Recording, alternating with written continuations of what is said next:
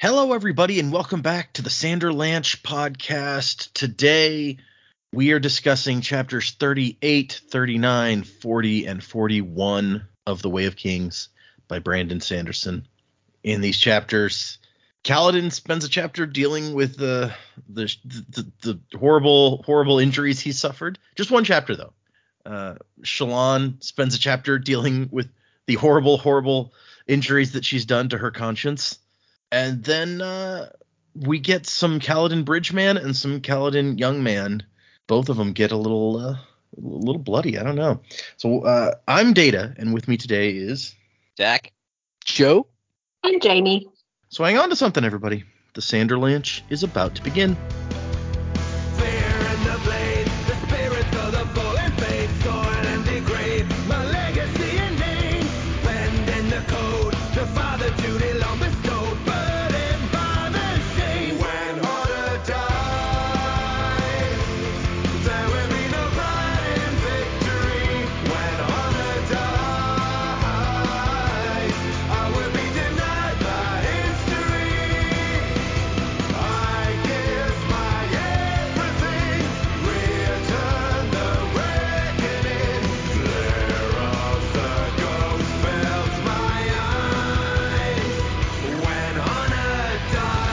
So yeah, 4 more chapters, although in a weird way, I feel like the most eventful one may have been the flashback. I don't know. What did you guys think of these 4 chapters?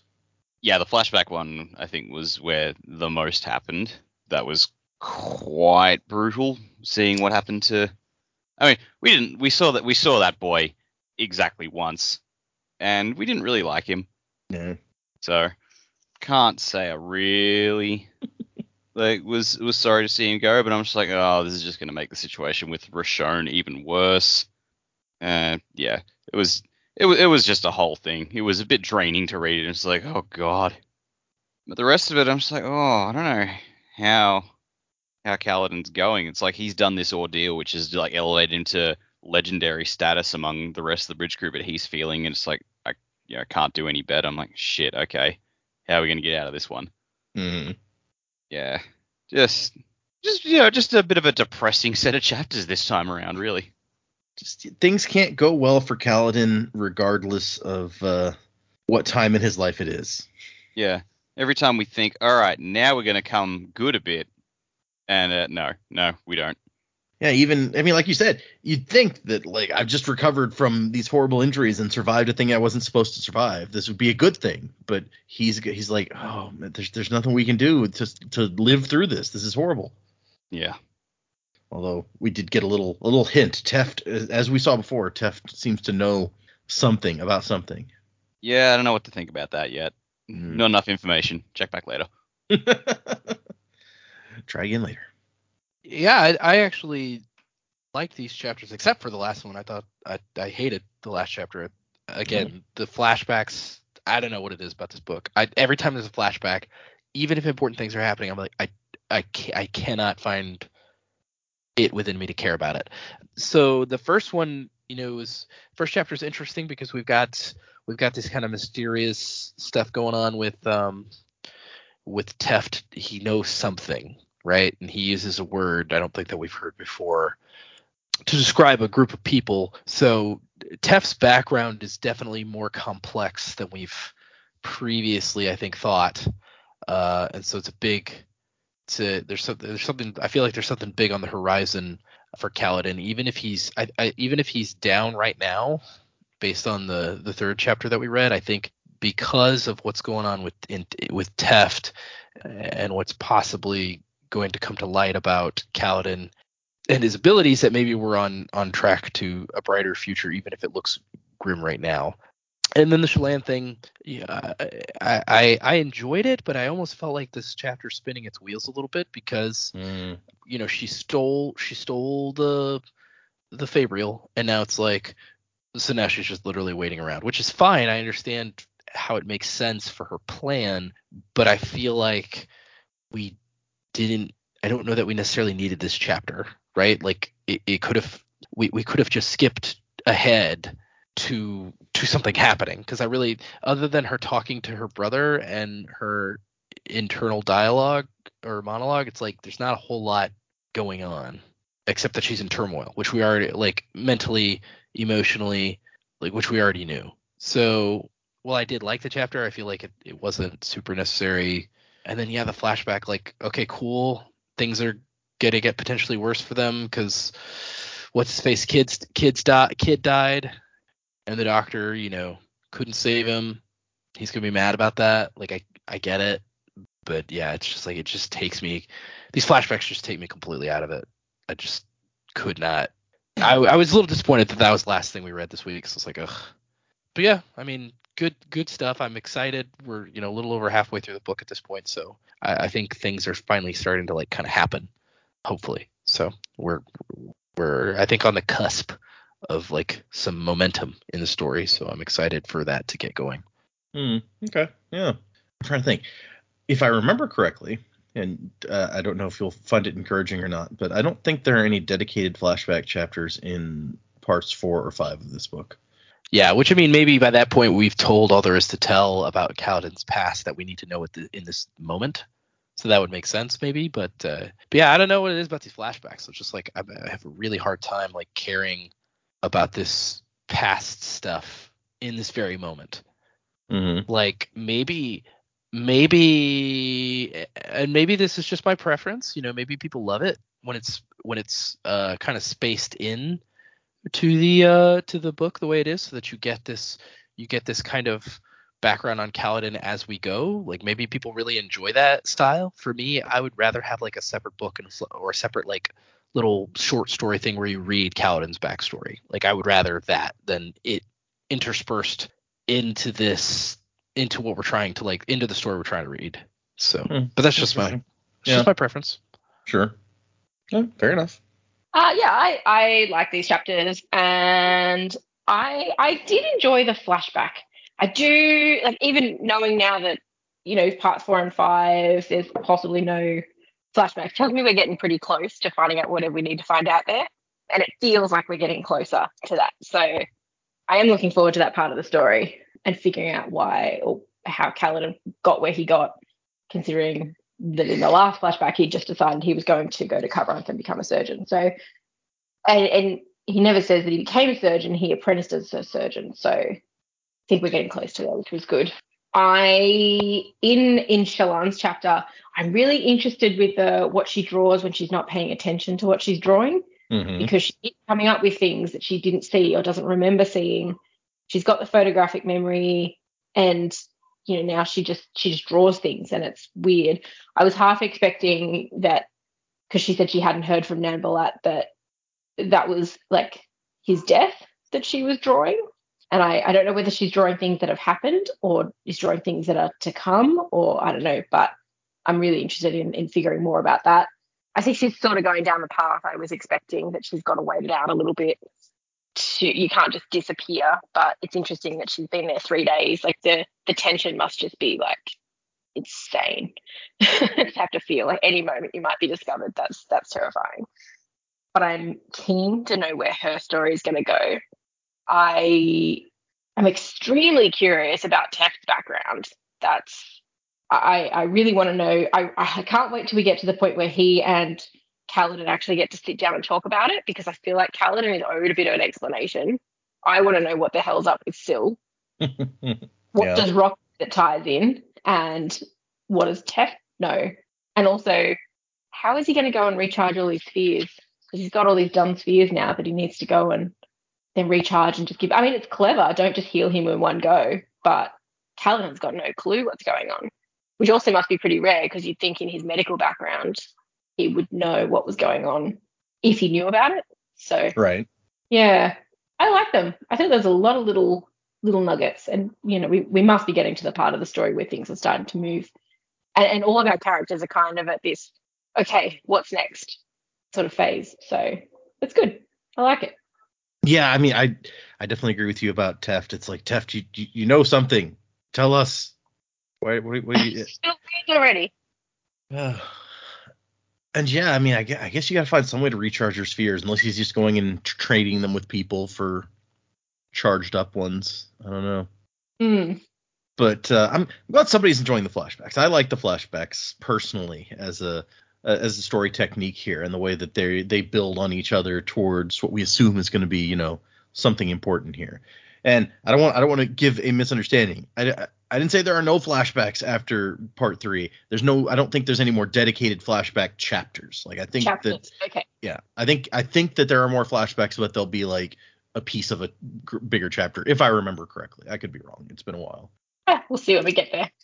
That's okay though. If there's not a huge amount of story to tell in that flashback, we've got to be getting close, right? You would and hope. Now, Yeah. extra special, like Liren is extra special, pissed off the guy who doesn't want him around. So yeah, I mean, I would prefer it if it was just like bits of a chapter as opposed to whole chapters that are just dedicated to a flashback. I feel like that's what's taking me out of it, right? It's like if it's a flashback and then you go back to the current action, like I feel like that to me I enjoy more than like a fully devoted flashback chapter that's just like, okay, here's a flashback.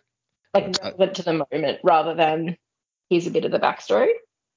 Yeah, like, if something in the current events sparks a memory or a thought, and then we go to that in that moment, to me, that is a more seamless way of doing flashbacks when storytelling.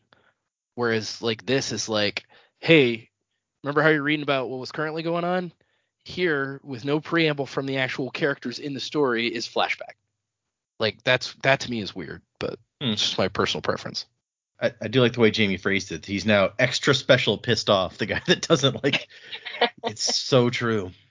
Like not only his son is dead, but I believe it says in here that like he is going to lose his leg also, which he's probably not going to be happy about.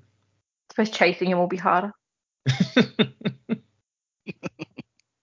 So yeah, okay. No, that's sorry, I was just I was going back and reading that section to see, am I crazy? Did it say that? I think it did. Someone was going to lose a leg. I just can't remember which one of them it was. We'll go back and amputate that later. Well, yeah. Like if the boy's already dead, they're probably not going to take the leg off him posthumously. Oh no, yeah, you can't leave that on. I think I do think it was actually the son. It was before they had decided he was beyond saving that they were like, that they had already tied a tourniquet and that they were working on him. And then when he got into the chest, he realized or the abdomen, he realized like, okay, it's not gonna work out. Yeah, you may be right. Because it said that they would amputate the leg later. But I think that is talking about the kid. Okay, so maybe not. It's all good. Let's get into these chapters. Let's do the thing. We start with chapter 38, Invisager, which is that word that someone mentioned that Teft uses to describe a group that we have not heard of up to this point, as far as we know. It's a interesting word, Invisager. What is?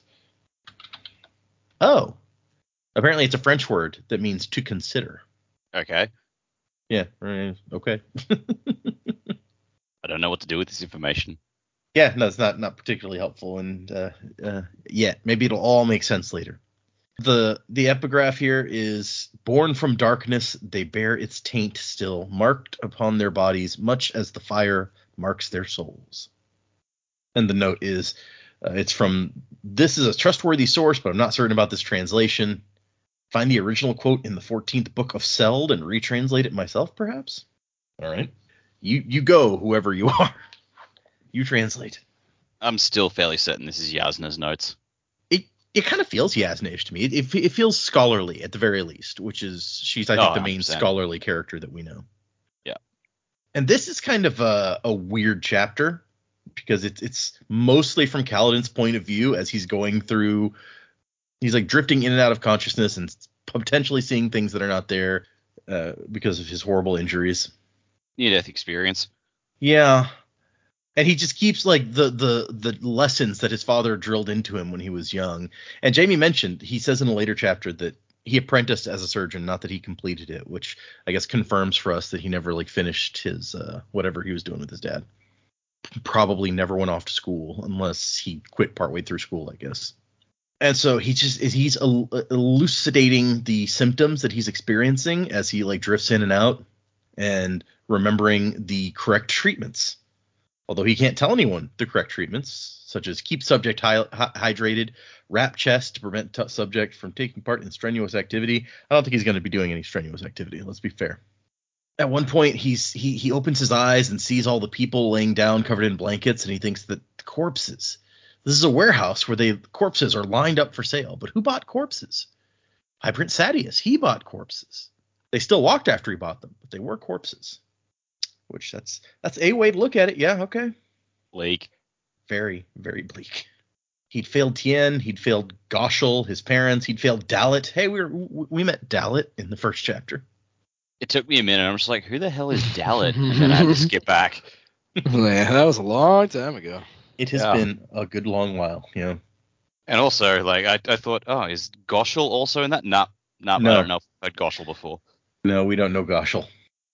And so as he's as he's going through all this stuff in his head, he's also contemplating what Lamrel said at the end. Like, Bridgemen aren't supposed to survive. But why? Why would that be? Let's see. He's got some strained tendons, ripped muscles, cracked bones, maybe internal hemorrhaging, all the good stuff. And he sees the Death Spren, fist-sized and black with many legs and deep red eyes that glowed. So, this could be me reaching, but this description really made me think of what Kelsier saw when he looked at Ruin in the well. Oh, yeah. Like the creepy spider with the glowy red eye. Yeah, no, I got you. Yeah, so like, I don't know if there's a connection there. It could be a coinky dink, but that's where my mind went. I can see that. So only the dying that moment can that see you Death mentioned Spren. it, I'd completely forgotten about that. I did not remember that was a thing. Well, I mean, speaking of things that were a long time ago. Right? Yeah, seriously. We've come a long way since Secret History. But to be honest, I still don't quite remember that. I'm going to have to go and figure that out. Of course, when he saw it, like, it was like a giant, like, bigger than he could even imagine sort of creature, like a Cthulhu giant black spider monster. But yeah, but I mean, this could be like all the shard powers came from the same place. If we assume the Spren are an offshoot of like a shard's power, then it could be like, oh, someone's just got a little bit of Ruin left in them, and that's what this is. Because I mean, Ruin and death, they go hand in hand. That makes sense to me, anyway. Yeah.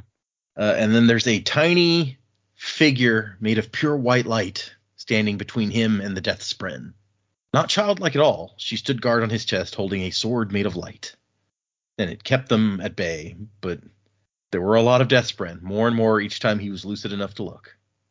I like that his last little thing is severe delusions caused by trauma to the head. Do not allow alcohol intake. Administer fathom bark to reduce cranial swelling. Fire moss can be used in extreme cases, but beware letting subject form an addiction. If medication fails, trepanning the skull may be needed to relieve pressure, usually fatal. Jesus. Yeah, no one wants trepanning the skull. Let's be clear on this. In case anyone's not familiar with this term, that involves drilling holes in your head. It's not fun. Yeah, and obviously they don't know how to do it safely if they're like usually fatal. It's like, how far do I drill? I don't know. Keep going till you hit something squishy. All right. If you hit something squishy, you should have stopped already. Yeah. But then we cut to Teft, who is he's slipping in to see Kaladin, who they're keeping back in the back of the barracks, all bundled up, and making sure that he's never alone because they're worried about what might happen. Gaz came to see him, but Gaz just figures that he's going to die. Like, men didn't live long with wounds like those. But people are talking about this, just like you guys assumed that they would be. They're like, you were like, somebody survives the thing that everyone knows they weren't supposed to survive. It's going to cause some chatter. And Teft is like, man, Sadius is not going to like that he lived. So maybe one of the other Light Eyes might decide to relieve their Bright Lord of the problem by quietly taking Kaladin out. So they have to make sure that he's never alone. And Scar is watching over him right now and says that Kaladin is seeing something that he can't see. And so everyone knows that Death Spren, you can only see them when you're dying. And they're like, oh, this is bad. And so when he's alone with Kaladin, Teft's like, why now? Why here? After so many have watched and waited, you come here? But he thinks, oh, I don't really know that this is... Also, a really good line that I like. You took a bunch of hanged men and lifted them up just enough to breathe. Now you're going to leave them? I won't have it, you hear? That was a good line. Yeah, it's a very poignant metaphor, I feel like. And so he puts these spheres in Kaladin's hand, and he watches. All the Envisagers had were stories and legends. Fool's tales, Teft had called them, idle dreams. And so he just watches and he's like, of course nothing's going to happen. What are you, an idiot, Teft? Those spheres would buy a few drinks. Take those back. And then suddenly Kaladin draws in a breath, and the light from the spheres fades away, and his eyes snap open, and some of the cuts actually heal themselves in front of Teft. So this is a pretty clear indication that what you guys have theorized this for a lot of this time, that Kaladin is somehow feeding off the stormlight in these spheres. This seems to confirm that. And the light seems to get used up. Kaladin goes back to unconsciousness, and he's still not doing well, but he's doing a little better. And Teft says, Almighty, cast from heaven to dwell in our hearts. It is true. Why now? Why here? And why me? So he's going to go trade these spheres for spheres with some light in them and let Kaladin drain those too, but not too fast. Can't have him heal too quickly or that'll draw too much attention.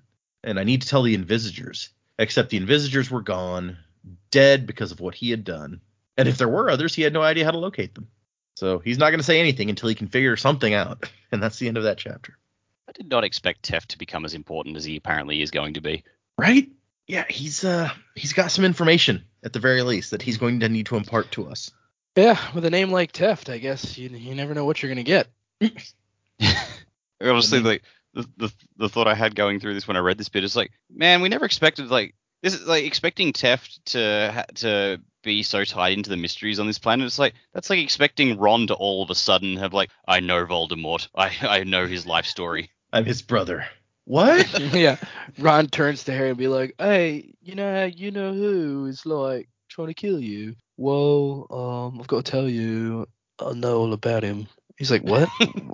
We've been friends for 6 years. Why haven't you told me before this? Well, it didn't make sense for plot reasons, so I just kind of left you hanging, mate. You never asked. But Ron, you're 17. Voldemort's 70. Yeah, well, I don't know. It's just something my mum told me, so I figured might be important. Ron got held back a lot, and we just didn't know. Yeah, that's why I'm so tall, Okay, so after that Harry Potter moment, Joe's available for parties to play Ron, obviously. Sure. I don't know what kind of party that would I'm not redheaded. Yeah, exactly. I'm not redheaded or tall, so those are issues. But other than that, I'm ready. They'll throw on a wig. It's fine. Some stilts. So put on some lifts. Yeah. Man. The second chapter is called Burned Into Her, which that's fun. And the epigraph says, within a heartbeat, Alezarv was there, crossing a distance that would have taken more than 4 months to travel by foot. And the note says that these old stories and folktales are full of instantaneous travel, and the oath gates pervade them. So there's something, and now for something completely different. And we are with Shallan, who is she's having some problems with the stuff that has happened recently. She's sitting not in a closet, in her closet-like chamber, and just with a single ruby brome cast for light. So she's in red light. She's drawing over and over the things that she saw in the alley, trying to get them out of her head. And so she's got the guy turning into fire. She's got that moment where he's still shaped like a man, but he's fire. And Yasna is got her hand out. And she's apparently drawn dozens of these things. The guy turning into fire, the other guy has a crystal. One of the guys turning into smoke, she didn't actually see until his clothes had already fallen to the ground and he was gone. And she feels bad that she couldn't record his death, and then feels stupid for feeling bad about that. But, and we find out a little bit. She's been, as ordered, studying the different philosophies that they have on Roshar. And we find out a little bit about that. We've got the philosophy of starkness. It says kill or be killed. So that says that what Yasna did is fine. She killed. She did not be killed. The philosophy of purpose says actions are not evil, intent is evil. And Yasna's intent was to stop them from hurting people. So that philosophy says she's good. The philosophy of ideals says that removing evil is ultimately moral. And so that one also says Yasna is good. And then you have the philosophy where the ends justify the means, called the philosophy of aspiration. And that one also says what Yasna did was right. So she's dealing with a lot of her studies saying that actually Yasna was right, But in addition to that, that Shallan was wrong in what she did, because as she uses all of these philosophies to examine her theft of the Soulcaster from this woman who trusted her, she finds that they all say that she's evil or bad. I don't know if good or evil is exactly, but I don't know. Do you guys have any opinions on these various philosophies? Having only heard them from her perspective, and not actually having read them ourselves, because while these philosophies may be similar to Earth philosophies, they're probably not identical. I would say that you could look at it from different perspectives. As we've said, from my perspective, the Jedi are evil. You could look at it from different perspectives and make arguments on both sides of why what she did was right or wrong. Shallan does not appear to be doing that. And so I would argue that her reasoning is not complete. But that's also up to a person's interpretation of what is good, what is evil. There's so many caveats that are not being explored in this aspect that I would say that while her reasoning is not unnatural, I guess it's not unthinkable for her to think this way, it also is a little bit flawed. That's my opinion. Yeah, so she's making these decisions on these prophecies and seeing the worst because she is conflicted. She feels like she has done the wrong thing anyway, so it's easier to go towards the side of, well, I am bad, I am evil, I didn't do this. Like, it just depends on which moment you're looking at that. I thought it was good when she specified that in the moment she stole it because she was angry, not because her family needed her. But yeah, she's not getting a full picture here. She's not the objective outsider. If someone else was to use the same philosophies to look at her actions and why she did what she did, I wonder if they would come up with the same thing. Yeah, y'all make a good point there that it may be a lot of her own guilt feeding into how she's interpreting them and not strictly about the philosophies themselves. That's a good point. What I find kind of interesting is that she says that there's the one philosophy, the philosophy of aspiration, the ends justify the means one. She's like, that one actually kind of makes me okay because I'm doing this to in the end save my family. But also that's the one that I really hate because I think it's terrible. So she's not feeling great about herself in these studies. She's had a trying few days. Yeah. And then as she's distracted thinking about all this, she realizes that she's drawing not one of those alleyway scenes, but a lavish room with a thick ornamented rug, swords on the walls, a long dining table, and a dead man in fine clothing lying face first on the floor, blood pooling around him. So, yeah, all right. That's a thing. She's like, what is wrong with me and my drawings? I got to go. Yeah, I know we talked about this, or we touched on it, what this drawing could mean. Maybe I'm wrong, but like for some reason in my brain, I associated her drawing this as like when her father died, that's how they found him dead. But could be. Did he die suddenly, or I don't think we know. We just know that he's dead. Right. And and she seemed to associate it with like the scene of Non-Balat being injured and blood and some other stuff. But we don't know much. Yeah, my other thought was, if it wasn't that, was that it could be because I think I predicted that the king Tarvadian or whatever is Taravangian, yeah. Taravangian, that she drew that weird picture because she saw like these weird creatures behind him, and I theorized that maybe those creatures are like they come to you before you die and like record stuff about you, which is what we saw in like the epigraphs in the first part. Yeah. And so maybe that is his death, Taravangian's death, that she's again like having a premonition of. Oh, she's drawing the future? Yeah. Well, maybe Isaac not the future. From Heroes over here. He might be actually dead in this moment and she's just seeing it somehow. We don't know, but sometimes I whittles the future. I love that. And it's like Wiggum getting attacked by a bear, and then later in the background, Wiggum's getting attacked by a bear. It's perfect. Yeah. Whittles what I sees. What does he say? I don't see, or I don't remember so well because of that. There, what is it? Is it just incompetence?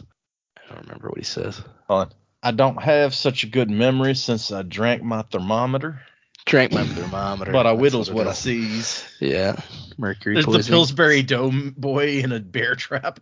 Yeah, okay. Sorry, that's the Simpsons moment for knowing us, maybe one of many Simpsons moments, but we'll move on from there. Yeah, that had a guest star. Who played Bart's girlfriend in that? Oh, hold on.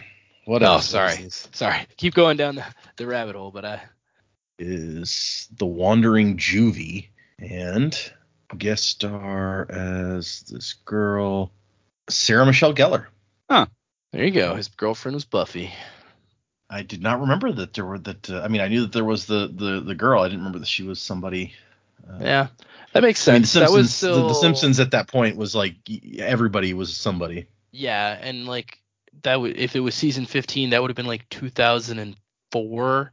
Yep. So Buffy was pretty popular then. Buffy's still pretty popular. Let's be clear. Well, yeah, but I meant it was on TV with new episodes. Was it still on TV in 2004? I don't even remember when that show aired because I didn't see it until it came out on Netflix. 97, and it had 7 seasons, so yeah. Buffy the Vampire Slayer, not the movie, the series, to 2003 is when it stopped. Oh, so it would have been just over. Just after that, yeah. Yeah. She needed some work, so she went on The Simpsons. I'm sure she was invited on. Although if that episode came out in 2004, they probably voiced it in 2003. Did the work on it like 6 months earlier, yeah. So yes, she tries to back to Shalon. She's trying to get away, and her span read is flashing, and it's her brother, who she tried to contact, but he was off attending a party or something. Yeah, how he does. Oh man, wait a minute! Celebrity casting for Shalon. If it was in 2003, could it have been Sarah Michelle Gellar? That's a good question. Probably redheaded Sarah Michelle Gellar, maybe. Yeah. Nah, let's just throw Allison Hannigan in there. Might as well. Allison Hannigan has that more like innocent feel to her than Sarah Michelle Gellar. I guess that's true. Is Shalon innocent though?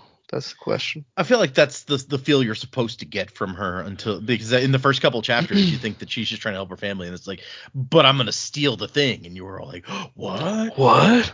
Yeah, I'm gonna do a crime. I'm gonna doing crimes. That's one of my favorite lines from Final Fantasy VII Remake. Second one's coming out soon. Dude, you don't gotta tell me. I'm so psyched. Oh my gosh. I tried to take vacation, but now like it doesn't look like I'm gonna be able to take that vacation, so it's a bummer. I took too many vacation days for these 2 cruises, so there's no way that I could do that. I haven't even pre-ordered the game yet. I need to do that. Yeah, I got the big version with the giant Sephiroth statue, so that's way out of my price range. Yeah, I mean I just did that. You know, you spend money on what you love, right? Like, you know, you spend a bunch of money on the year of Sanderlanche. I spent probably around the same amount of money on, or maybe a little less on the Sephiroth statue version. So she tells her brother, I did it. I got the thing. Then she says, I have the item, as if she's worried that this is going to be overheard or whatever. And he's like, oh, that's awesome. Are you on your way back? How are you using a span read on the ocean? And she's like, no, I haven't left. Wait, what? Why not? And she's like, no, look, see, it would be too suspicious if I left, like, and then she discovered the thing was broken. Like, she would instantly know. I got to wait till she discovers it, and then I can try to, like, redirect her suspicions in other directions. She's already suspicious of the Ardentia. And he's like, okay, but yeah, what if that doesn't happen? What if she just immediately assumes it's you and, like, searches you and finds it? And Shalon's like, well, that's still better than if I ran away and she had to come after us. Like, I know this woman now. She's not going to let this go. If she thinks that I robbed her, she will hunt me down. And she will exact retribution. It's if she figures out that I did it, it's better for me to be here, and she'll take it and probably cast me out. What does she say? She's banished me from her sight, is what she said. Or turn you into like a crystal or smoke or fire, you know. And she says, if we make her work and chase after me, she can be ruthless. It would not go well for us. She's gonna turn us all into smoke. Smoke them if you got them. Smoke them if you got them. And so, like, she's like, look, I need a few weeks to see what happens, and then I'll come up with a good reason and head home. And her brother's like, you know what? That's really smart. You've thought through this way better than I have. When did you get so good at logic, small one? Probably at the same time you started pulling the legs off small animals. Yeah, maybe. I will never let that go. The men who gave father his fabrial visited again. They asked after you. I'm worried about them. They disturb me in a profound way. Well, bye. Fat Tony's back. Yes. Or even better, robot mafia. Donbot? Yeah, Donbot. The Donbot. If we don't get this Fabrial, I'm going to clamp you. Hey, boss, didn't you say that Clance is back on that other planet? Maybe the Robot Mafia and Fat Tony are all involved on different planets. They're part of the same organization. Oh, shit. Now It's I am all... suspicious. His leg's been sawn off. But yes, so I do like the thought that like she finds a maid in her room. It's like, wait, I don't know this maid. Did Yasna send someone to search my room? Did she already do that? Did she like find it and switch out the one that I took with the one that I left when I wasn't paying attention? And now I've got the fake one again, or the broken one again. And then she's like, okay, look, you're being dumb. Yasna's subtle, but she's not that subtle, which is hilarious because somebody had a theory last time that Yasna's even more subtle than that. That like she engineered the whole thing from the beginning. Oh, I'm still not convinced that ain't the case. I'm going to follow that volcano to the core. So, yeah, if you were that subtle, no one would know you're that subtle, right? That's true. how subtlety. If you do things right, no one will be sure you've done anything at all. Boom. Yeah, it was going great until everyone died. She thinks maybe I should put the Soulcaster in my safe pouch instead of leaving it in my secret trunk compartment. Basically, a woman's safe pouch is so private that to search one would be the equivalent of strip searching, which, considering her rank, would be virtually unthinkable unless she were obviously implicated. Although Yasna could probably force it. Then again, if she did that she could also search the trunk. So. And at this point, if it makes her feel better and act less guilty, just do it. Yeah, right. Yeah, you don't need to like do a Zoidberg and have a note that says Cab Sal confesses from the desk of Shallan. It was me. It was me, Cabsol. Bye forever from the death of Shallan. He's wearing a shirt that says "I want Fabrials." And so, she, as she's leaving, she does get a note from Cabsol with some bread and some jam. This is blue bar jam. If you like it, it means you're mysterious, reserved, and thoughtful. And so she goes out and eats some bread and jam and starts drawing nature. She draws shale bark and snails and cremlings, which I think we actually saw these drawings not long ago. Which chapter was it? It was before chapter 37 in my version, where we have drawings of shale bark and a shale snail and some cremlings. So we saw it. We she do. draw it. I missed that before, but yep, I found it. And drawing things relaxes her a little bit, so that's nice. She's feeling less crazy, although not completely happy. And she decides, you know what? I haven't been able to find any information on how to use the Soulcaster. Let's just give it a shot. Let's try it and see what happens. What could possibly go wrong with that? And so she puts it on, and she finds a piece of shale bark, and she just, in her head, is like, become smoke, become crystal, fire, burn, you're fire. Jeez, it's not working. Go, Webb, go. Yeah, well. Up and away, Webb. And so she's just out here with this Soulcaster on, like, pointing at things, which is probably not something to do in public, let's be quite honest here, but she's got to figure it out. Like, the one guy they knew who knew how to use one is now dead. So it's like Nanbalat had asked Luesh, and he was just like, it's much easier for me to show you than explain. So once you get one, I'll show you. But he's dead now, so. You asshole! And wouldn't it be just the height of irony if after all this work she got back and they couldn't figure out how to use it? And we find out Soulcasters, these are not something that like Fabrials that are created these days. Like, we've seen some Fabrials. We saw a heating Fabrial. We saw the Fabrial that Merchant had that detects when somebody's coming close. Those are modern Fabrials built by Artifabrians. Soulcasters are ancient Fabrials. They don't work like modern ones. They don't really, I think, even know how to make more. How would she figure out the method of using a tool thousands of years old, one forbidden to any but the Ardents? That's a good question. And so she thinks maybe she can, like, look through some books or ask Cabsol. He's an Ardent. But how do you ask, like, hey, by the way, I mean, not that I have one, but if I had one, how would I use a Soulcaster? Just say it's for scholarly understanding. The thing that you're forbidden, or the Ardents are forbidden from telling anyone, just tell me. We're cool, right? Yeah, I mean, you sent me jam. You want to hang out with me because you like me. Like, you just tell me, right? Just frame it as my God, I saw her turn a dude to smoke. How hypothetically would I do that? She even has some other thoughts, like maybe if we can't figure out how to fix it, we can take it and give it to our king, and he'll protect us, like, in exchange for this valuable gift. Which, hey, that's a plan B, I guess. But then she's like, oh, that would make me feel even worse if I didn't just steal the Soulcaster to save my family. I then give it to the Ardents, the people who Yasna disdains. That's an even greater betrayal somehow. And then she ends the chapter with, like, that's a good thing Yasna's determined to train me in how to deal with difficult decisions, because I got a bunch of those. And then we have chapter 40, Eyes of Red and Blue. And the epigraph says, death upon the lips, sound upon the air, char upon the skin.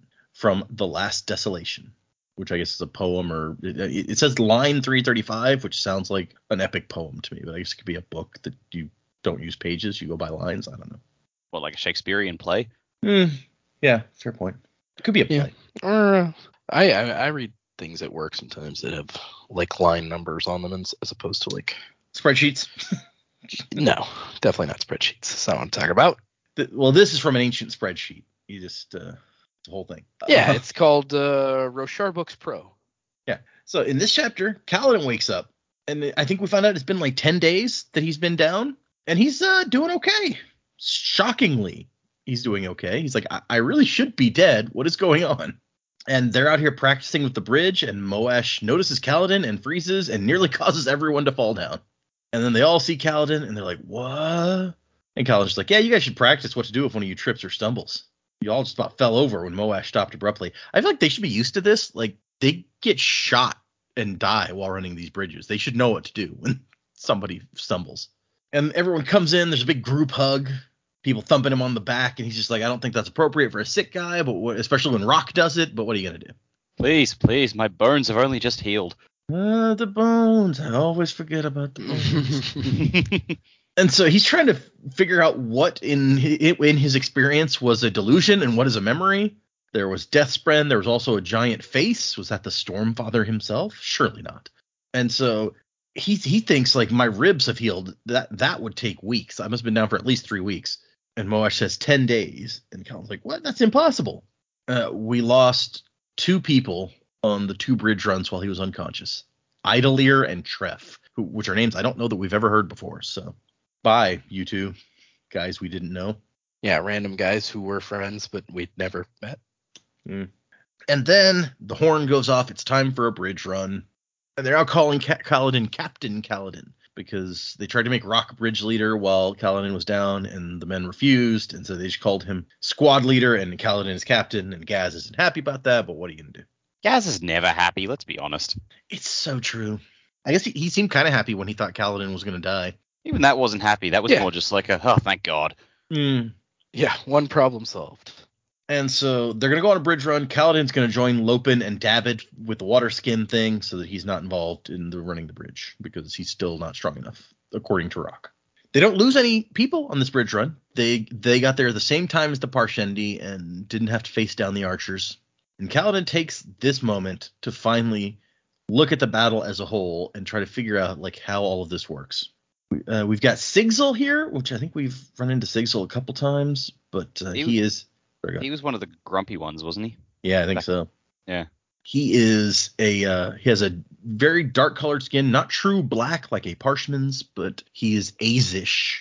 And they get into a discussion. Kaladin's like, why are they fighting? Why did the Parshendi fight? I know why we're fighting. Why do they fight? And like Rock's like, well, probably because they don't want to be beheaded for killing your king. So how very unaccommodating of them. He's like, yeah, but why do they fight for the gem hearts? It's cost them so many men. Like, why do they keep fighting? And Sigzil says, oh, I can tell you. They must have soul casters. They need gemstones for the same reason we do, to make food. Because the whole point is that they're being besieged out here in the middle of this plain, which doesn't seem good for growing much of anything. So they need food too. And then they have a discussion about why can't bridgemen use shields? And Rock believes the company line that would make them too slow. And Sigzil's like, no.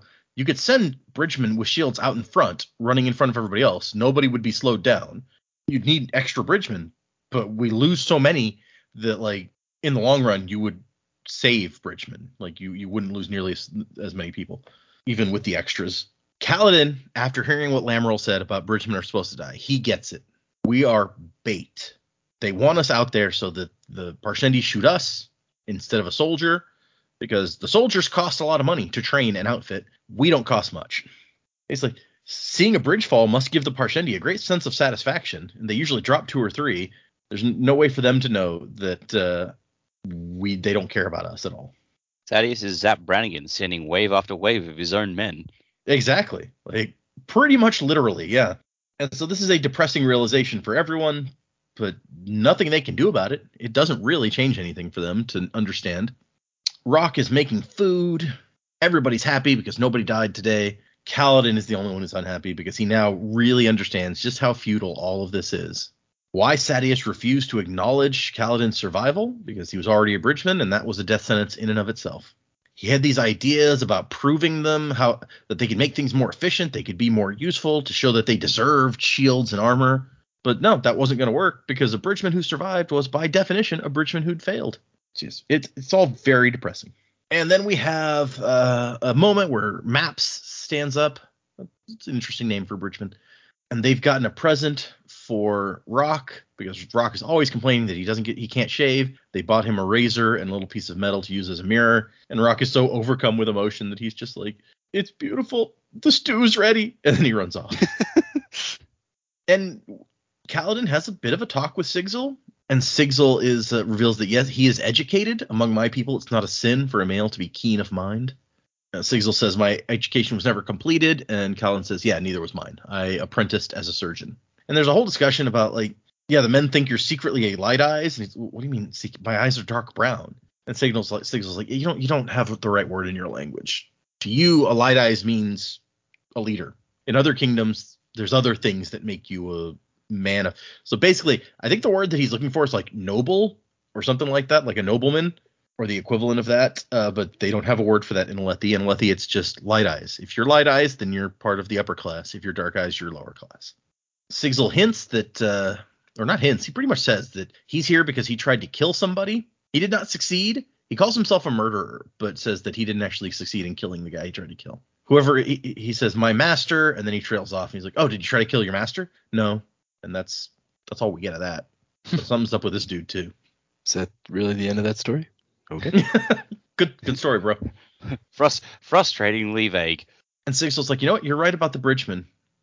We're sent here to die. It's the only reasonable explanation. And then he tells a story about a place called Marabethia, a place where they have a great fondness for debates. At each intersection in the city, they have small pedestals on which a man can stand and proclaim his arguments. It's like that meme of the guy who's sitting at the table with the sign that's like, I think blah, blah, blah, changed my mind. Yeah. I was thinking more, it's like, is it Life of Brian where, like, the more you got the street, there's just another preacher yelling something? There's like a whole line of them. I didn't see Life of Brian. I will take your word for this. Oh, man, you got to see Life of Brian. I'd say it's probably the best of the Monty Python movies. It is on my list to eventually get to. I think we've discussed it on here before, and you guys convinced me that I should watch it at some point, but I haven't gotten around to it yet. But also, it's said that everyone there carries around a pouch with overripe fruit in case they pass a proclaimer with whom they disagree. That's nice. But yes. That would frustrate me, having to carry that around as well. I mean, it probably stinks or something after a while, right? Like, how often do you have to refresh your pouch? How do you have to refresh your slightly rotting fruit so that On the other hand, I'm kind of intrigued by the notion of I don't like what you're saying and throwing, smart. Yeah. There's something sort of liberating about that notion. It's true. That would make work meetings more entertaining. Shut up. I like it. As long as you're not the one leading the meeting and getting fruit thrown at you, it's all good. Yeah, therein lies the problem, right? If you're willing to give that, you've got to be willing to take that, and I don't know that I'm willing to take that. Yep. So. Yep. Agreed. But he says that the reason he brought up Marabethia is because when they condemn criminals, they give them a choice. Either we can execute you, or we'll hang you off the side of a cliff where these giant, they're like chasm fiends, not quite as big as chasm fiends, but still big, great shells is what they call them. And so they dangle you over the side of the cliff, and they cut a slice on each of your cheeks, and they leave you there for the great shells to come and eat. But they say if you hang there for a week and don't get eaten, then you go free. And Colin's like, oh, so does that happen often? And Sigil says, no, never. But prisoners almost always take the chance. I think I'm going to ask for execution, quite honestly, instead of like eaten by crab. Even hanging upside down for a week, I don't know that you're going to survive that. Just period. Just imagine it's like you're hanging upside down, you're waiting for this crab monster to come out and kill you, and then people just start lobbing rotten fruit at you as well. Honestly, you might be happy. You're going to need some food and or water at that point, and you might take what you can get. Yes. Does it say that they're upside down too? It says that they cut their cheeks and the blood like drips into their eyes. Oh yeah. Yeah, I'm pretty sure you'd be dead from hanging upside down in like a day. Yeah. Unless the vascular system of Rosharians works differently than humans. Yeah. They have a saying for someone that refuses to see the truth of a situation. You have eyes of red and blue, red for the blood dripping, blue for the water. It said that these are the two things all prisoners see. Usually they're attacked within a day. So I'm a little bit ashamed to point out that it took this far into the chapter for me to realize, eyes of red and blue was not a reference to Autonomy's people. And I was like, wait, no, that was red and gold, dumbass. Yep. They were the men of red and gold. Yep. I spent this whole chapter going, oh my god, is this going to be an Autonomy reference? And then realized, wait, I had the wrong color. Disregard. So Sigil, like, he says, you know what? You're okay. At first, I hated you for lying to these men, but I've come to see that the false hope makes them happy. It's like giving medicine to a sick man to ease his pain until he dies. Now these men can spend their last days in laughter. You are a healer indeed, Kaladin Stormblessed. How the fuck? Okay, well, no, I get how the name has followed him, but it's like, what a coincidence that his name from the army when at the start of the book has followed him here when nothing else has. Right? That seems like too much of a coincidence. Something else is at work here. It does seem, yes, like there's something else happening that, although I feel like, if anything, he deserves it more now, given that he was out in the storm and survived it. Yeah, it's like, It makes sense, but it's like, is it a common name that people get? Like, how did he get it to start with? Like, this just really stuck in my craw a bit. Like, hang on a minute. Mm-hmm. I need more information. Not only that, but like Kaladin doesn't like say anything. He's like, how do you know that title? Like, and he commented when somebody called him Lordling that, like, wait, how they, but this, he's just like, oh no, I get it. It's my thing. Yeah. Rock comes back out so happy. Although to Kaladin's surprise, he didn't shave off everything. He shaved off like around his lips, like so a mustache and just under the lips, and then like a straight line down his chin in the middle, and just left his two like giant mutton chops. But he is thrilled. He says, "A peak dweller's Humaka Aban is his pride. I feel like a true man again." And then he offers to share it with anybody else who wants to shave. And we end the chapter with Kaladin thinking, "Oh, Stormfather, I'm falling back to the wretch I was. I'm losing my grip on myself. He couldn't carry the hopes of all the bridgemen. He just wasn't strong enough." Before we move on, I'm going to also point out, it's like, he accepted the bowl of stew Dunny brought him, but didn't eat it. I, too, would not eat any stew from the Dunny. Fair enough. There is a whole episode of Bluey called Dunny. Yep. If you want to ever hear about what the Aussies are talking about with Dunny, that's it. Yep. It's not a word the Queen would say. But would the king say Dunny is the question now. I think good. Yeah, probably. Yeah, I bet he'd give it a go. Be like, oh, you lot. I'm gonna make him sound really cockney and ignorant. It's funny to me. You lot call it a Dunny, eh? All right. Guess I'll call it a Dunny. Hey, by the way, can I use the Dunny? Where's it at? Didn't realize Ron was. Yeah, Ron is king now. That's what I was gonna say. Yeah, you didn't know? Hey, Weasley. Yeah, Weasley is our king. What can I tell you? Hey. Yeah. It's one of my favorite SNL sketches is when Fred Armisen used to play the Queen, and then Bill Hader would play the Queen consort, and they would both talk like super bad like Cockney accents, playing the royals. It was good fun. Look it up if you've never seen it. It's like Prince Philip's just like, not very nice, is it? But it gets the job done, don't it? Just stuff like that. It's amazing. Okay. Before the next chapter, we get a drawing of an axe hound. We met one of them earlier, and I told you guys at the time that we would eventually see a drawing of one. I find it deeply disturbing. I find it kind of cute in a horrific sort of way. In a horrific sort of way. Just the close-up of the mouth open with like the little mandibles. Yeah. It's pretty horrifying. It's like just the picture below that of just like the whole body. And it's like, oh, it looks fine up until you see the close-up on the face. So this is what passes for a pet in this world. This crab dog, kind of a crayfish tail. I mean, I would 100% have one of these as a pet. I would call him Clicky. Clicky. You would call him Zoidberg, and you know it. Yeah, touche. Yeah, one fine day with a clack and a woof, a baby was born in a coaster. No. I don't. Crab dog. I hated Crab dog. Crab Dog would have been a better show. Little crab dog. Our last chapter is the flashback to 5.5 years ago. You sound so beleaguered. No, I'm just thinking about Cat Dog now, and I don't like it. Cat Dog. Yeah, in all fairness, Cat Dog was a messed up show. It was bizarre. This chapter is called Of Alds and Milp, which is a weird name that doesn't make sense till the end. Yeah, and it's like, to me, it's like Brandon was having fun with this chapter title. He's like, this is going to be my Rosencrantz and Guildenstern are dead moment. It's like these guys that are side characters died, and that's the chapter of the title of the chapter. It's true. I didn't. That's an interesting comparison to draw. So we start with Laurel screaming as Kaladin pushes his way into the surgery room. We have Bright Lord Relir, Roshon's son, is on one of the tables, and Roshon himself is on another table. And Relir has an evil-looking tusk-like thing jutting from his abdomen.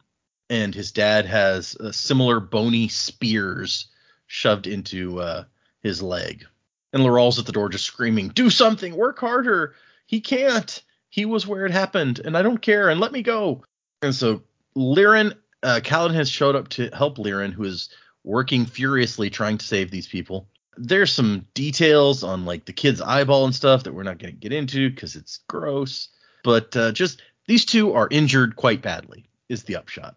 And Kaladin's like, "What is that?" And his father says, "A white spine tusk." Yeah. So basically these guys went hog hunting, as people tend to do in our great state. And they got messed up. Which that can happen. Yeah. I knew a guy who he was hunting a wild hog and it charged him and gored him in such a way that it tore the tendon in his leg. So his whole lower body just went out from under him. And so he had to have surgery to replace that. And the surgeons did not stabilize his mouth well. So while he was in surgery, he bit down so hard he cracked or he chipped his teeth. Oh. So, yeah. So the upside was the upside was he got his medical bills paid for, so he didn't have to pay for anything because of the teeth thing. I guess still a pretty good. Yeah, people like to hunt dangerous stuff. I mean, we started out the part 2 or whatever with the king hunting a chasm fiend. So compared to that, this isn't so bad. We don't actually know what a white spine is. But if you can hunt it without a shard blade and shard plate, then it's already not so bad comparatively. Just tell these guys. And so Liren, after he's working on Relir, and then eventually he just walks over and starts working on Roshon instead. And Roshon's like, "What are you doing? What about my son?" And Liren says, "Your son is dead." He's like, "No, he's not dead. I can see him moving. Tend to him." And he tells Kaladin to get the Daze Water, which that's a fun name for something that knocks you out. And Liren has to explain to this guy as he's treating him that he has 3 rules for triage, essentially, when trying to decide between 2 patients. If their wounds are equal, you treat the youngest first. If the wounds are unequal, you treat the most gravely wounded first. And Roshon's like, "Yes, exactly. You should be looking at my son." It's like, no, the 3rd rule overrides both of the others. You have to know when someone's beyond your ability to help. I'm sorry, I'd save him if I could, but I can't. And Roshon is trying to he's horribly injured, but he's trying to get up out of the bed to do something to save his son. And they put these bandages soaked in Daze Water over his mouth to knock him out. And then he says to also give some to Relir. It's the only mercy we can give him. Relir, another of those names that's exactly symmetrical. Random thing I noticed just now. And Liren's just idiots. Isn't sending half of us off to war enough for them? They have to seek death even when living in a quiet town. And Kaladin's like, "Dad, he's not going to be happy when he wakes up." And there is a moment as Liren is cutting tusk free that says the knife is right next to the femoral artery. And Kaladin thinks just one little flick and he would bleed out and no one would ever know that that Liren didn't do everything he could to save him. And Liren kind of hesitates and then he looks at Kaladin and he finishes up and saves the guy's life. And we cut to later where Kaladin's just sitting outside thinking about all this stuff. And Liren comes out and Kaladin's like, "I saw what you did. You would have let him die if I hadn't been there, wouldn't you? Why didn't you? It would have solved so much." And Liren's like, "No, that would have been murder. Murder is bad." which we've previously established is an official stance of this podcast. Murder bad.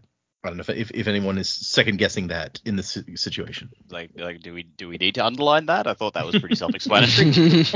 Yeah, I mean, murder bad. Huh. Food good. Dogs good. And Murder's still bad. Yeah. I mean, Rashon though, Kaladin is like, I might have let him die. I'm just saying. And Laren's like, no, I couldn't have not saved him because I'm not a killer. Somebody has to start. Somebody has to do what is right because it is right. If nobody starts, then no one else can follow. They do their best to kill themselves and us. The others still haven't brought back Alds and Milp, 2 townsmen who'd gone on the hunt with them and had apparently been just as injured as the 2 Light Eyes. But the Light Eyes didn't give a shit. They left them behind to die. We have to be better than they are. And Kaladin's thinking after Liren leaves, he's like, would I have let him die? Maybe even, flick the knife a little bit, get him there quicker? No, cutting the artery wouldn't have been justified.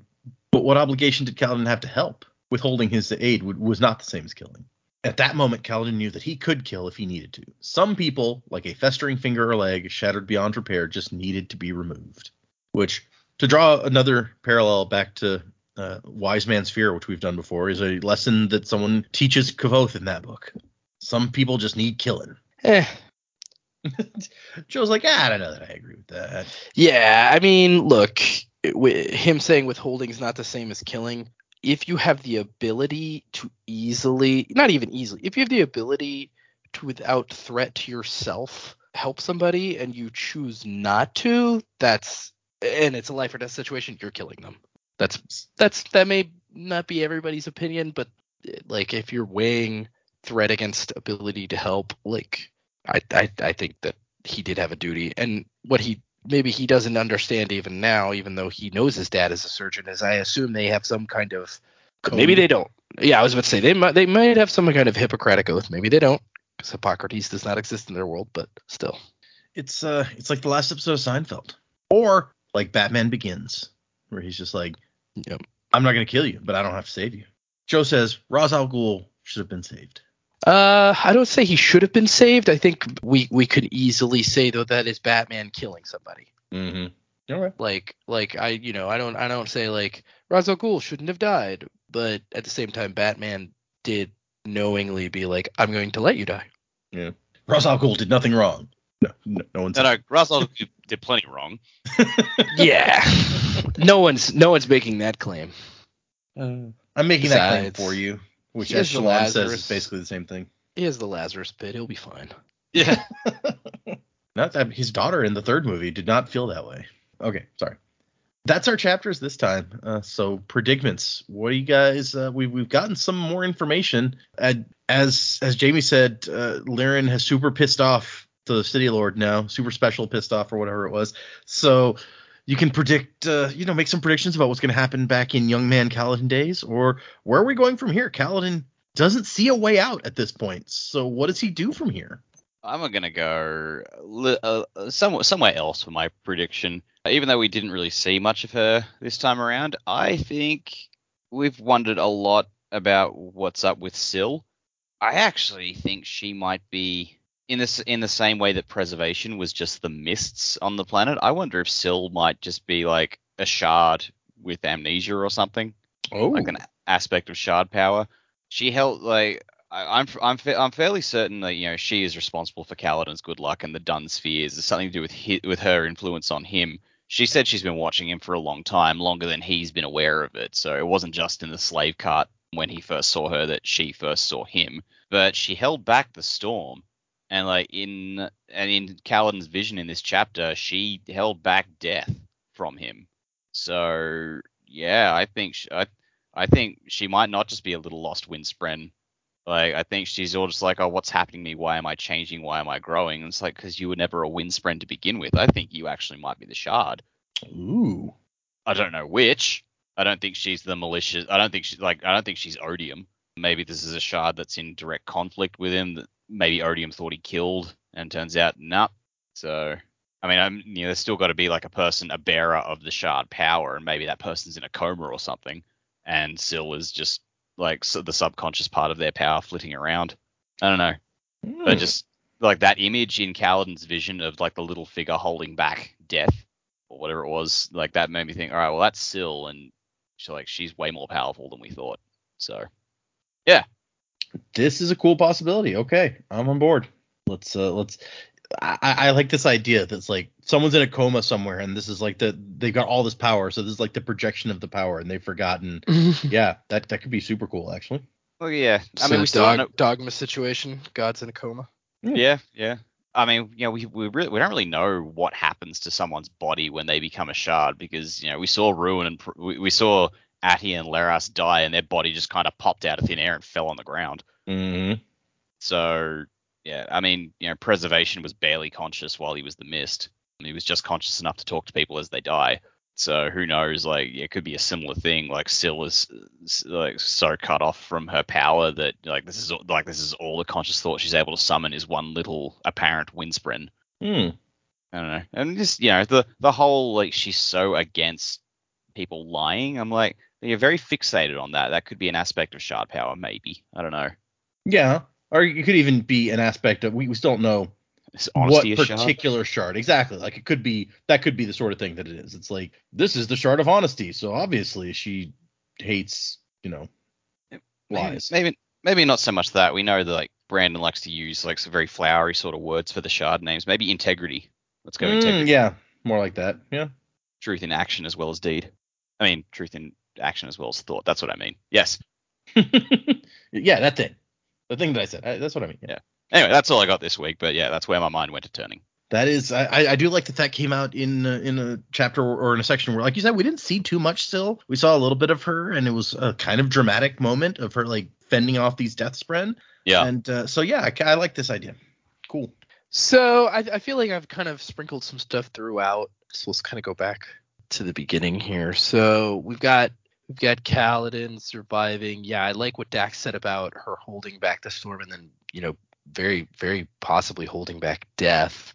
And so we've got obviously something going on with Syl, something going on with Kaladin as well. So really, I guess my biggest thing is if Syl is a shard and has amnesia or is a projection of a shard's power, like where do they converge? Where does she converge with Kaladin? Is it like it was just crazy random happenstance, or what is inside Kaladin that called out to her originally? Because it sounds like she'd been following him for a long time. So like why was she following him? Is she reacting to Kaladin's power, or is he reacting to her power, or are they both reacting to each other's power? And like where does that kind of stem from? So I'm going to predict a little bit differently. I like Dak's predicament, but him talking about all that made me think. I think Syl is actually her maybe not her original essence, but her consciousness and stuff is a projection of Kaladin's power. I think he's the one who's causing her to actually become somewhat human-like in emotions, consciousness, understanding truth, honesty, those kinds of things. I think Jamie had predicted this before, and I agree. I don't think she's actually a windspren. I think she's something else. Maybe another kind of spren that we don't know about, but like I don't think she's a windspren. And so we've got that piece there. I think that's as much as I can say about Syl this go round. And then Shallan, moving on to that next section. I just have to keep considering that Shallan's eventually going to open up to Yasna about what's going on. And I really do. The more we read, the more I'm starting to believe that both Fabrials actually work, and that they're either that or Yasna knows a way to fix the Fabrial very easily. So like she might think, oh, my Fabrial busted, I'll just fix it. Like I think what's going to end up happening is that Yasna is going to teach Shallan how to use the Fabrial. And so at some point it's going to come out that there are two of them, whether Yasna realizes that Shallan has hers or not, her original one or not. Like it's going to come out that there are two of them, and then Shallan's going to start learning how to use the Fabrial itself from Yasna specifically. So that's what I'm going to predict on that. And then going forward, I think like I said at the beginning, like some Teft, when he confronts Kaladin about like these powers or whatever, like he's going. I think this is going to be the boost that Kaladin needs to kind of get over this like hopelessness feeling that he's having right now. It's like once Teft confronts him about it and been like, hey, look, this is what happened. This is what I saw when I gave you spheres. Like something about, and I would hope that that's going to build some momentum in our story and get things kind of rolling for Kaladin, because it feels like he's kind of been stuck in this, between literally a guy named Rock, and and a hard place on the plateau. Like I think things are going to hopefully start moving pretty soon for Kaladin, and primarily that will be because of Teft, telling Kaladin like, hey, this is you've got like some magical powers, man. So I think that's where we're going. Okay, I'm now picturing this scene of like Shallan and Yasna are sitting around one day, and Yasna tries to use her soulcaster and it doesn't work. She's like, oh yeah, this thing got out of alignment, and she like turns something 30 degrees and it works fine, and Shallan's jaw just drops open like, all this stuff that I did for that'd be hilarious. I think this dude's assistant, like her dad's assistant or whatever, who said he knew how to use it, I think he was full of crap. I was about to say, if she fixes that easily, then it's like, oh, Lewis, you were just a fucking liar. Yeah, I think he was either intentionally lying or he's just an idiot. Both good options, solid options. But yeah, no, I'm really hoping for this scene now. And then we got the I'm sorry, I almost said something I shouldn't say. Sorry. Whoa, almost spoiled it. Wow, look at you. Maybe some of your predictions are just so good and so close that, or maybe they were just so far off that I you're like the ridiculousness of this, because we all know that's not what happens. Wait, what? Yeah, it could be either one. But yes, no, and like you said, you kind of sprinkled some ideas as we went along this week, so you had a lot of decent thoughts coming and going here. So good stuff. I'm excited for us to get into some of the things that are coming up.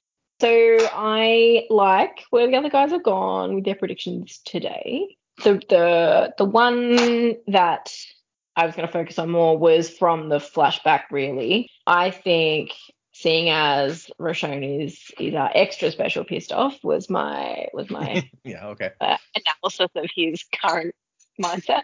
I reckon that maybe he is going to kill Tien. Ooh. To get back at Liren for letting Rilla die. And then maybe that pisses Liren off extra special also. I don't know what will happen, but I think that will be the event that puts a stop to Kaladin being able to then go and study, because he will be filled with this rage. The catalyst event to send Kaladin on his path to join the army, because his revelation today about he could kill someone if he had to. Maybe he'll kill Roshon and go on the run or something. Don't know. I don't think it's going to end well for the characters that are involved there. Tabsol, don't like him. He's not even in these chapters, and I don't like him. All he does is send jam and bread. His gifts of jam just strike me as really weird. And the fact that this type of jam means you're like mysterious and thoughtful and yada yada. I'm like, what do you know? What do you know that we don't know? I don't like him. I then started thinking about this like outrageous plot that maybe Nan Balat is actually already dead and the wife was a spy, and they're all working together to get the Fabrial Soulcaster. I don't know exactly. I haven't really fleshed it out, but that's kind of where my brain went straight away. I know there was the code phrase to be like, yes, it is him. But if the wife was a spy, a trusted spy, just the fact that these guys keep turning up and they're like, I'm really scared of them. Like, what's going on? Just sounds like that's not going to end well either for them. I'll think on that a bit more. Teft and Kaladin, they need to have a little powwow, because Teft knows a lot more, not just about what's like, he seems to know kind of the mythology, I guess, of what is happening to Kaladin, but then Rock also could see Syl and knows a little bit more about Syl, so I kind of need them to come in on the discussion as well, so that they can all talk. And I think that's the thing for me, that looking at Dak's prediction that Syl is at the shard, but Rock can see the shard, which is fine, but the shard, does that have something to do directly with Kaladin, or is it kind of a more cultural thing for the Highlanders, I guess, if he's calling everyone else Lowlanders?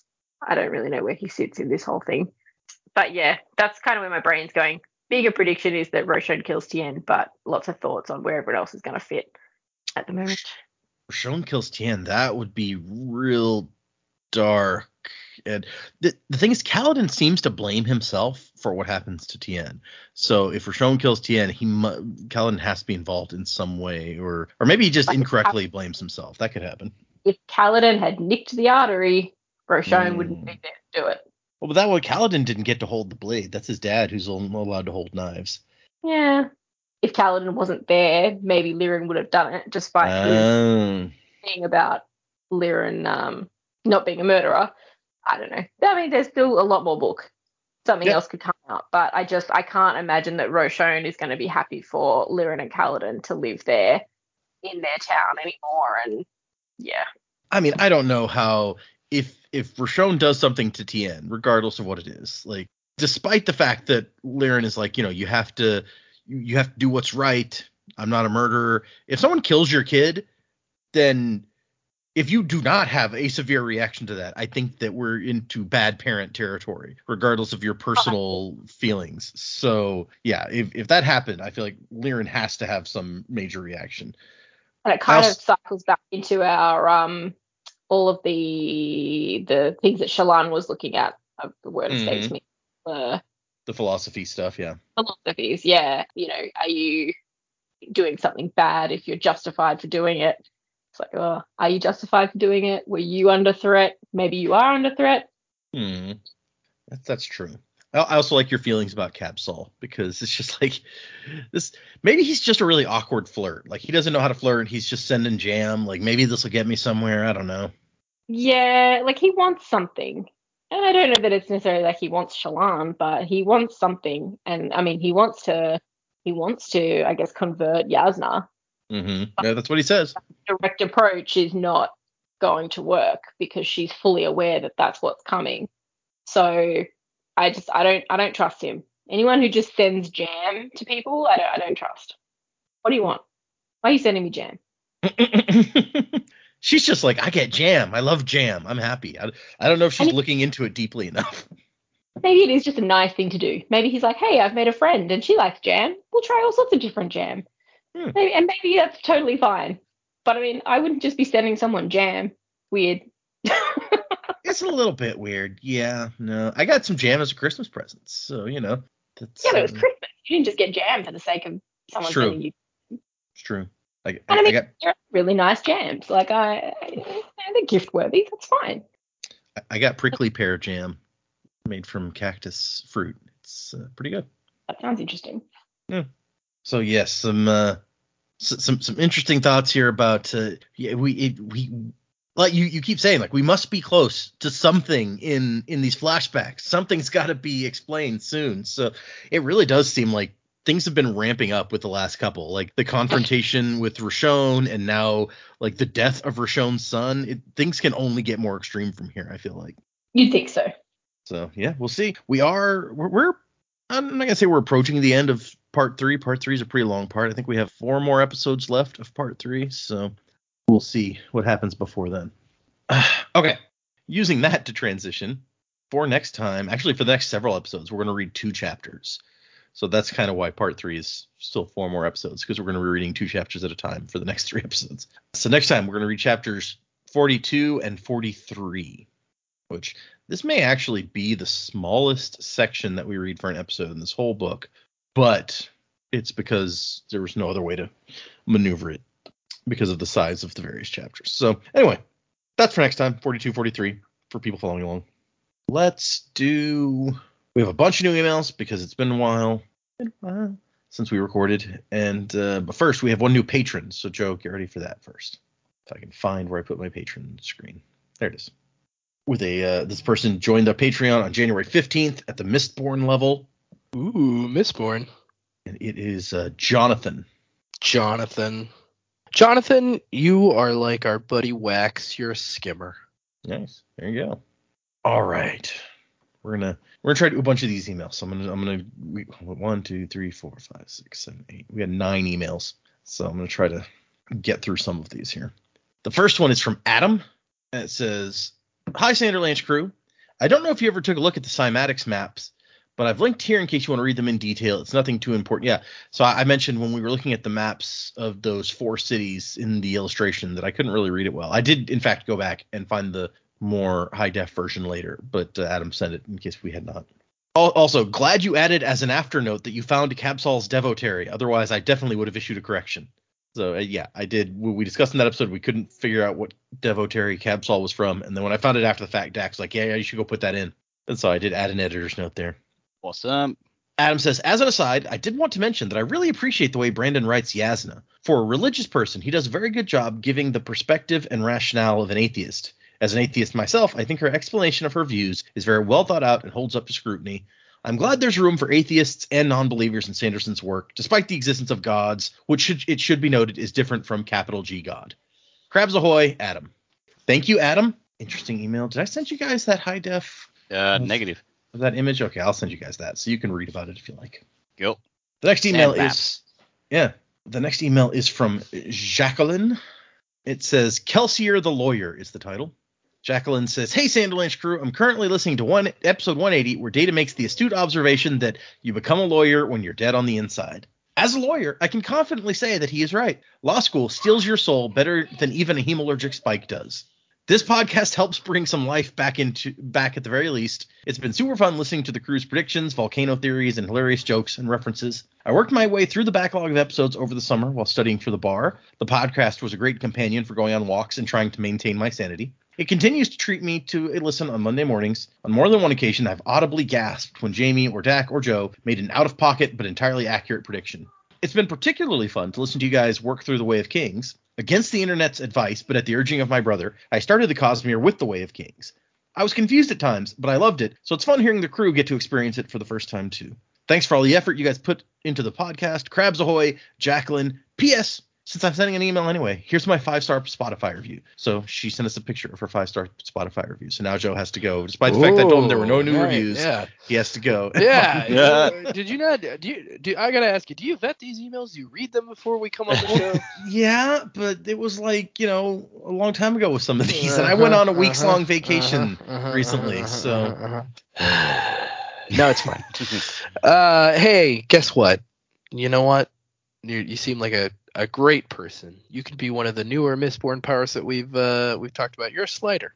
Slider, a tiny hamburger. There you go, Jacqueline. Hope you enjoy it. I just love that ring endorsement. Law school, worse than a spike through the gut. Yep, just kills you dead on the inside. I'm sorry to hear it. That was an awesome email. Thank you, Jacqueline. Next one from we read that one from Michael, listener and lawyer. Hey, Sanderlanche crew, longtime listener, and I am in fact a lawyer. The podcast actually helped me get through a combination of lockdowns and law school. From Data's poker voice, since this is an audio medium, I'd hate to have to question him on the stand. The deadpanned and sincere-sounding comments on the rest of the crew's reactions and predictions is great. The rest of y'all have made some great guesses and predictions, and he gives nothing away, at least when listening to predictions and wishes. So happy you finally reached the Stormlight Archive. It was my introduction to Brandon's work when I randomly grabbed The Way of Kings off the shelf at Barnes & Noble in high school. I don't count The Gathering Storm, as that wasn't entirely Brandon's work. By the time it's done, I can see the completed Stormlight rivaling the Wheel of Time in scale and epicness. And then potential spoiler, and yes, I agree with your potential spoiler. I won't read that, though. Wasing to the time of next, Colo, Michael, and then at the end, nothing contained in this email counts as legal advice. So thank you for the compliment to my poker face voice. I think I've mentioned before that when I love playing board games, and we have the trader games, the social deduction games where you have to figure out who the trader is, and I'm always voted off first. Not because I feel I act suspiciously. People have said no one trusts you. Yeah, it's like people have told me that I act exactly the same way when I'm innocent as when I'm guilty, which you would think is exactly what you would want to not give anything away. But I just get voted off first, whether I'm innocent or guilty, because they're just like something inherently untrustworthy about me, I guess. So I might not do well in front of a jury. I'm just saying. I'll be there as a witness to something that happened, not a suspect at all, and the jury will be like, I don't know, I think that guy did it. Doesn't make any sense, but did you see him? He probably did it. So yes, thank you. We have several pretty short emails this time, so I'm going to go But yes, those were our 2 emails from Michael and Jacqueline, the lawyers who were triggered by my statement about lawyers, and we're like, okay, well, we got to write it now. So I appreciate you guys taking that well. It was just a joke. I will say here for legal purposes. I feel like we've offended quite a few occupations over the course of this show. Almost certainly, yeah. Yeah. Those high princes, we've offended the hell out of them. Yeah, but none of them wrote in. That's true. They're too important for that sort of thing. Or, I guess most of them just can't read or write. So talk about them all I want. What are they going to do? Okay. The next one is from Tim. It says, finally caught up. I found your podcast when Data posted it in the Stormlight Reddit. Decided to listen all the way through till I caught up. Well, I'm now caught up. I posted it after our second episode of Stormlight went up, I will mention that. So somebody caught up pretty quickly. Bloody hell. I even read the White Sand Omnibus with you guys, which was the only Cosmere thing I hadn't read. Excited to see your journey through Stormlight, as it's my favorite. Keep it up. Buzzing to the time of next. Colo. So thanks, Tim. I'm glad that you've enjoyed it. Also glad to know that posting on the subreddit about us starting Stormlight got some people interested. I always feel weird making those, like, I post on Reddit occasionally, not even quite once a book, maybe once every other book or so, to be like, hey, if anyone doesn't know about this podcast, here it is. And I always feel like, man, probably, like, everyone who sees this is just going to be like, well, I already knew about that. Why do you keep posting it, even though you haven't posted this in like 6 months? So good to know that some people actually are like, oh, hey, yeah, that was helpful to me. We still got some. Yeah. The next one is from Peter. It says, a question for. Good day to all the Sanderlanche crew. I have a question for one of you in particular, and that is ... There's 4 dots there. That's not how you do an ellipsis. ... Jamie, in episode 1, you said you mainly read crime and don't have any experience with fantasy. How are you finding your in-depth introduction to the genre? Is it something that you would carry on with outside of the podcast? Go well, from Peter. Oh, good question. I was like, oh no, episode 1. I don't remember what I said in episode 1, but no, this one I remember. Yes, I would. I think it's definitely been eye-opening, and I like it. I like the escape. I mean, crime is obviously stuff that probably will happen continuously, and there's a certain level of horror in that, to know that that's a thing people do, because people suck sometimes. But to immerse yourself in a world that is not something that could absolutely happen, well, obviously elements of it are inspired from real life. Yeah, no, I actually really like it, and I don't know why I wasted so much time. I haven't managed to get into much more really of anything. Shout out to all the parents of toddlers out there. Right. That makes it hard. I know when you get the toddler to bed, the last thing I want to do is go and pick up a book. I'm like, I'm tired. I've worked all day. I'm done. But no, I definitely see myself reading more in the future. And I mean, the guys have spoken about it a fair bit on the podcast, but Dresden Files, I'm looking at you. I'm going to come for you. Nice. First chance I get, I think, because I think that's a nice hybrid from what Dak informed me. It's a nice hybrid of things that I've been to read about. So, yeah. I've been encouraging that for a bit. The books are all here. It's like, they're just right here if you're interested. About a decade of you saying, you should read Dresden Files. Wore her down. Good job. Yeah. But yes, having toddlers can cut in on your time for doing anything else. So yeah, for sure. Literally anything by yourself ever. I tried when they were toddlers to read some Harry Potter, because I'm like, hey, well, I'll enjoy rereading Harry Potter, but there were no pictures, so they weren't super interested in sitting for that most of the time. So it's hard to get an adult book in.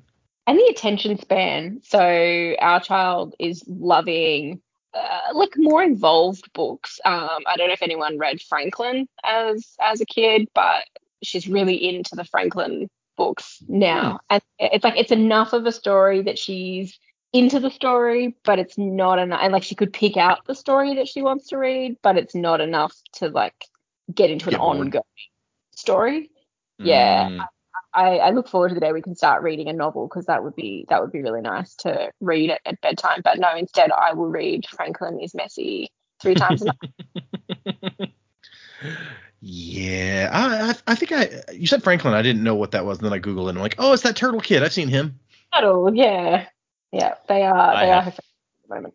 I had forgotten about them for 20 years, and then it came back with a sudden vengeance. But I do love reading with the little ones. So it's whatever it is, I enjoy it. It's fun. It is good.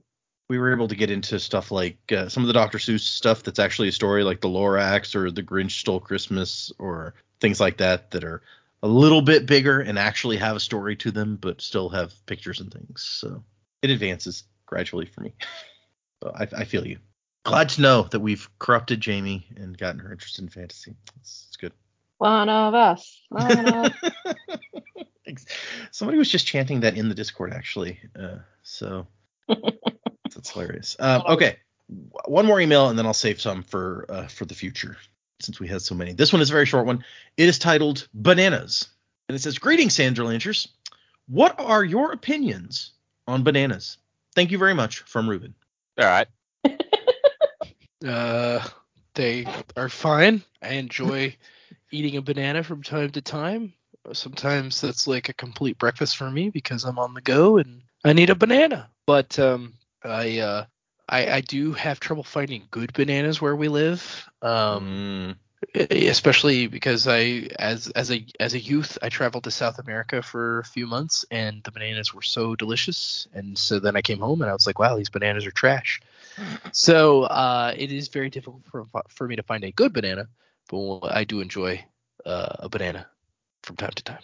No? Anybody else? Yeah, they're bananas. They're okay.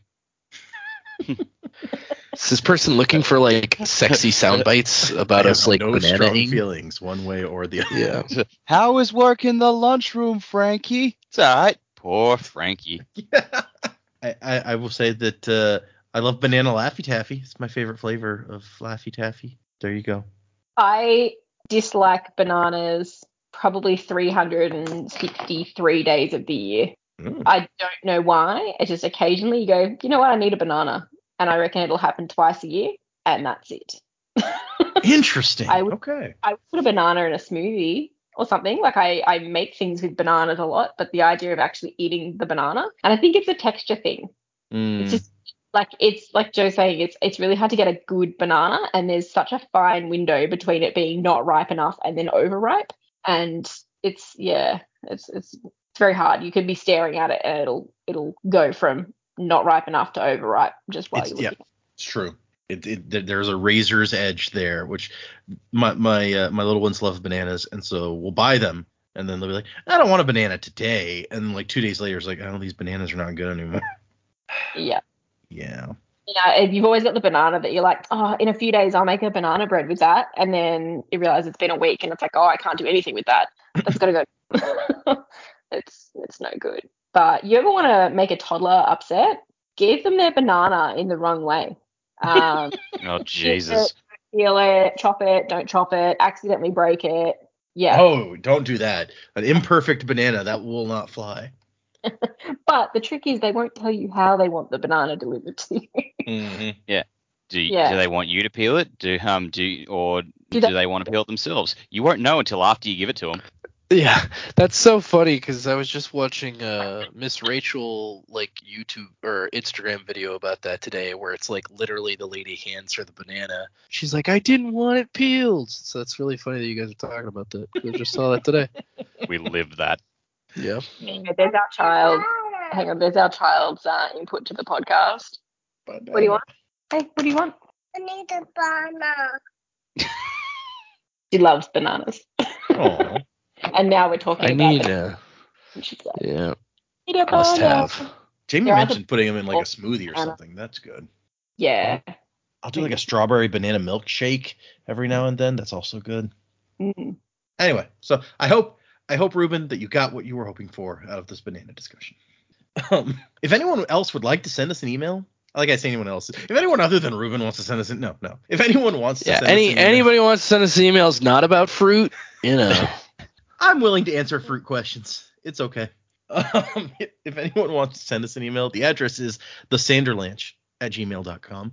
You can find us on Instagram and X and Facebook and Patreon, where I have not had time to finish my read of Defiant, and I don't know if I'm going to have time to even edit the ones that I've recorded so far with my vacations. It's been kind of a crapshoot. So I'm sorry if those have been inconsistent with the episodes popping up on the Patreon, but I can do so much.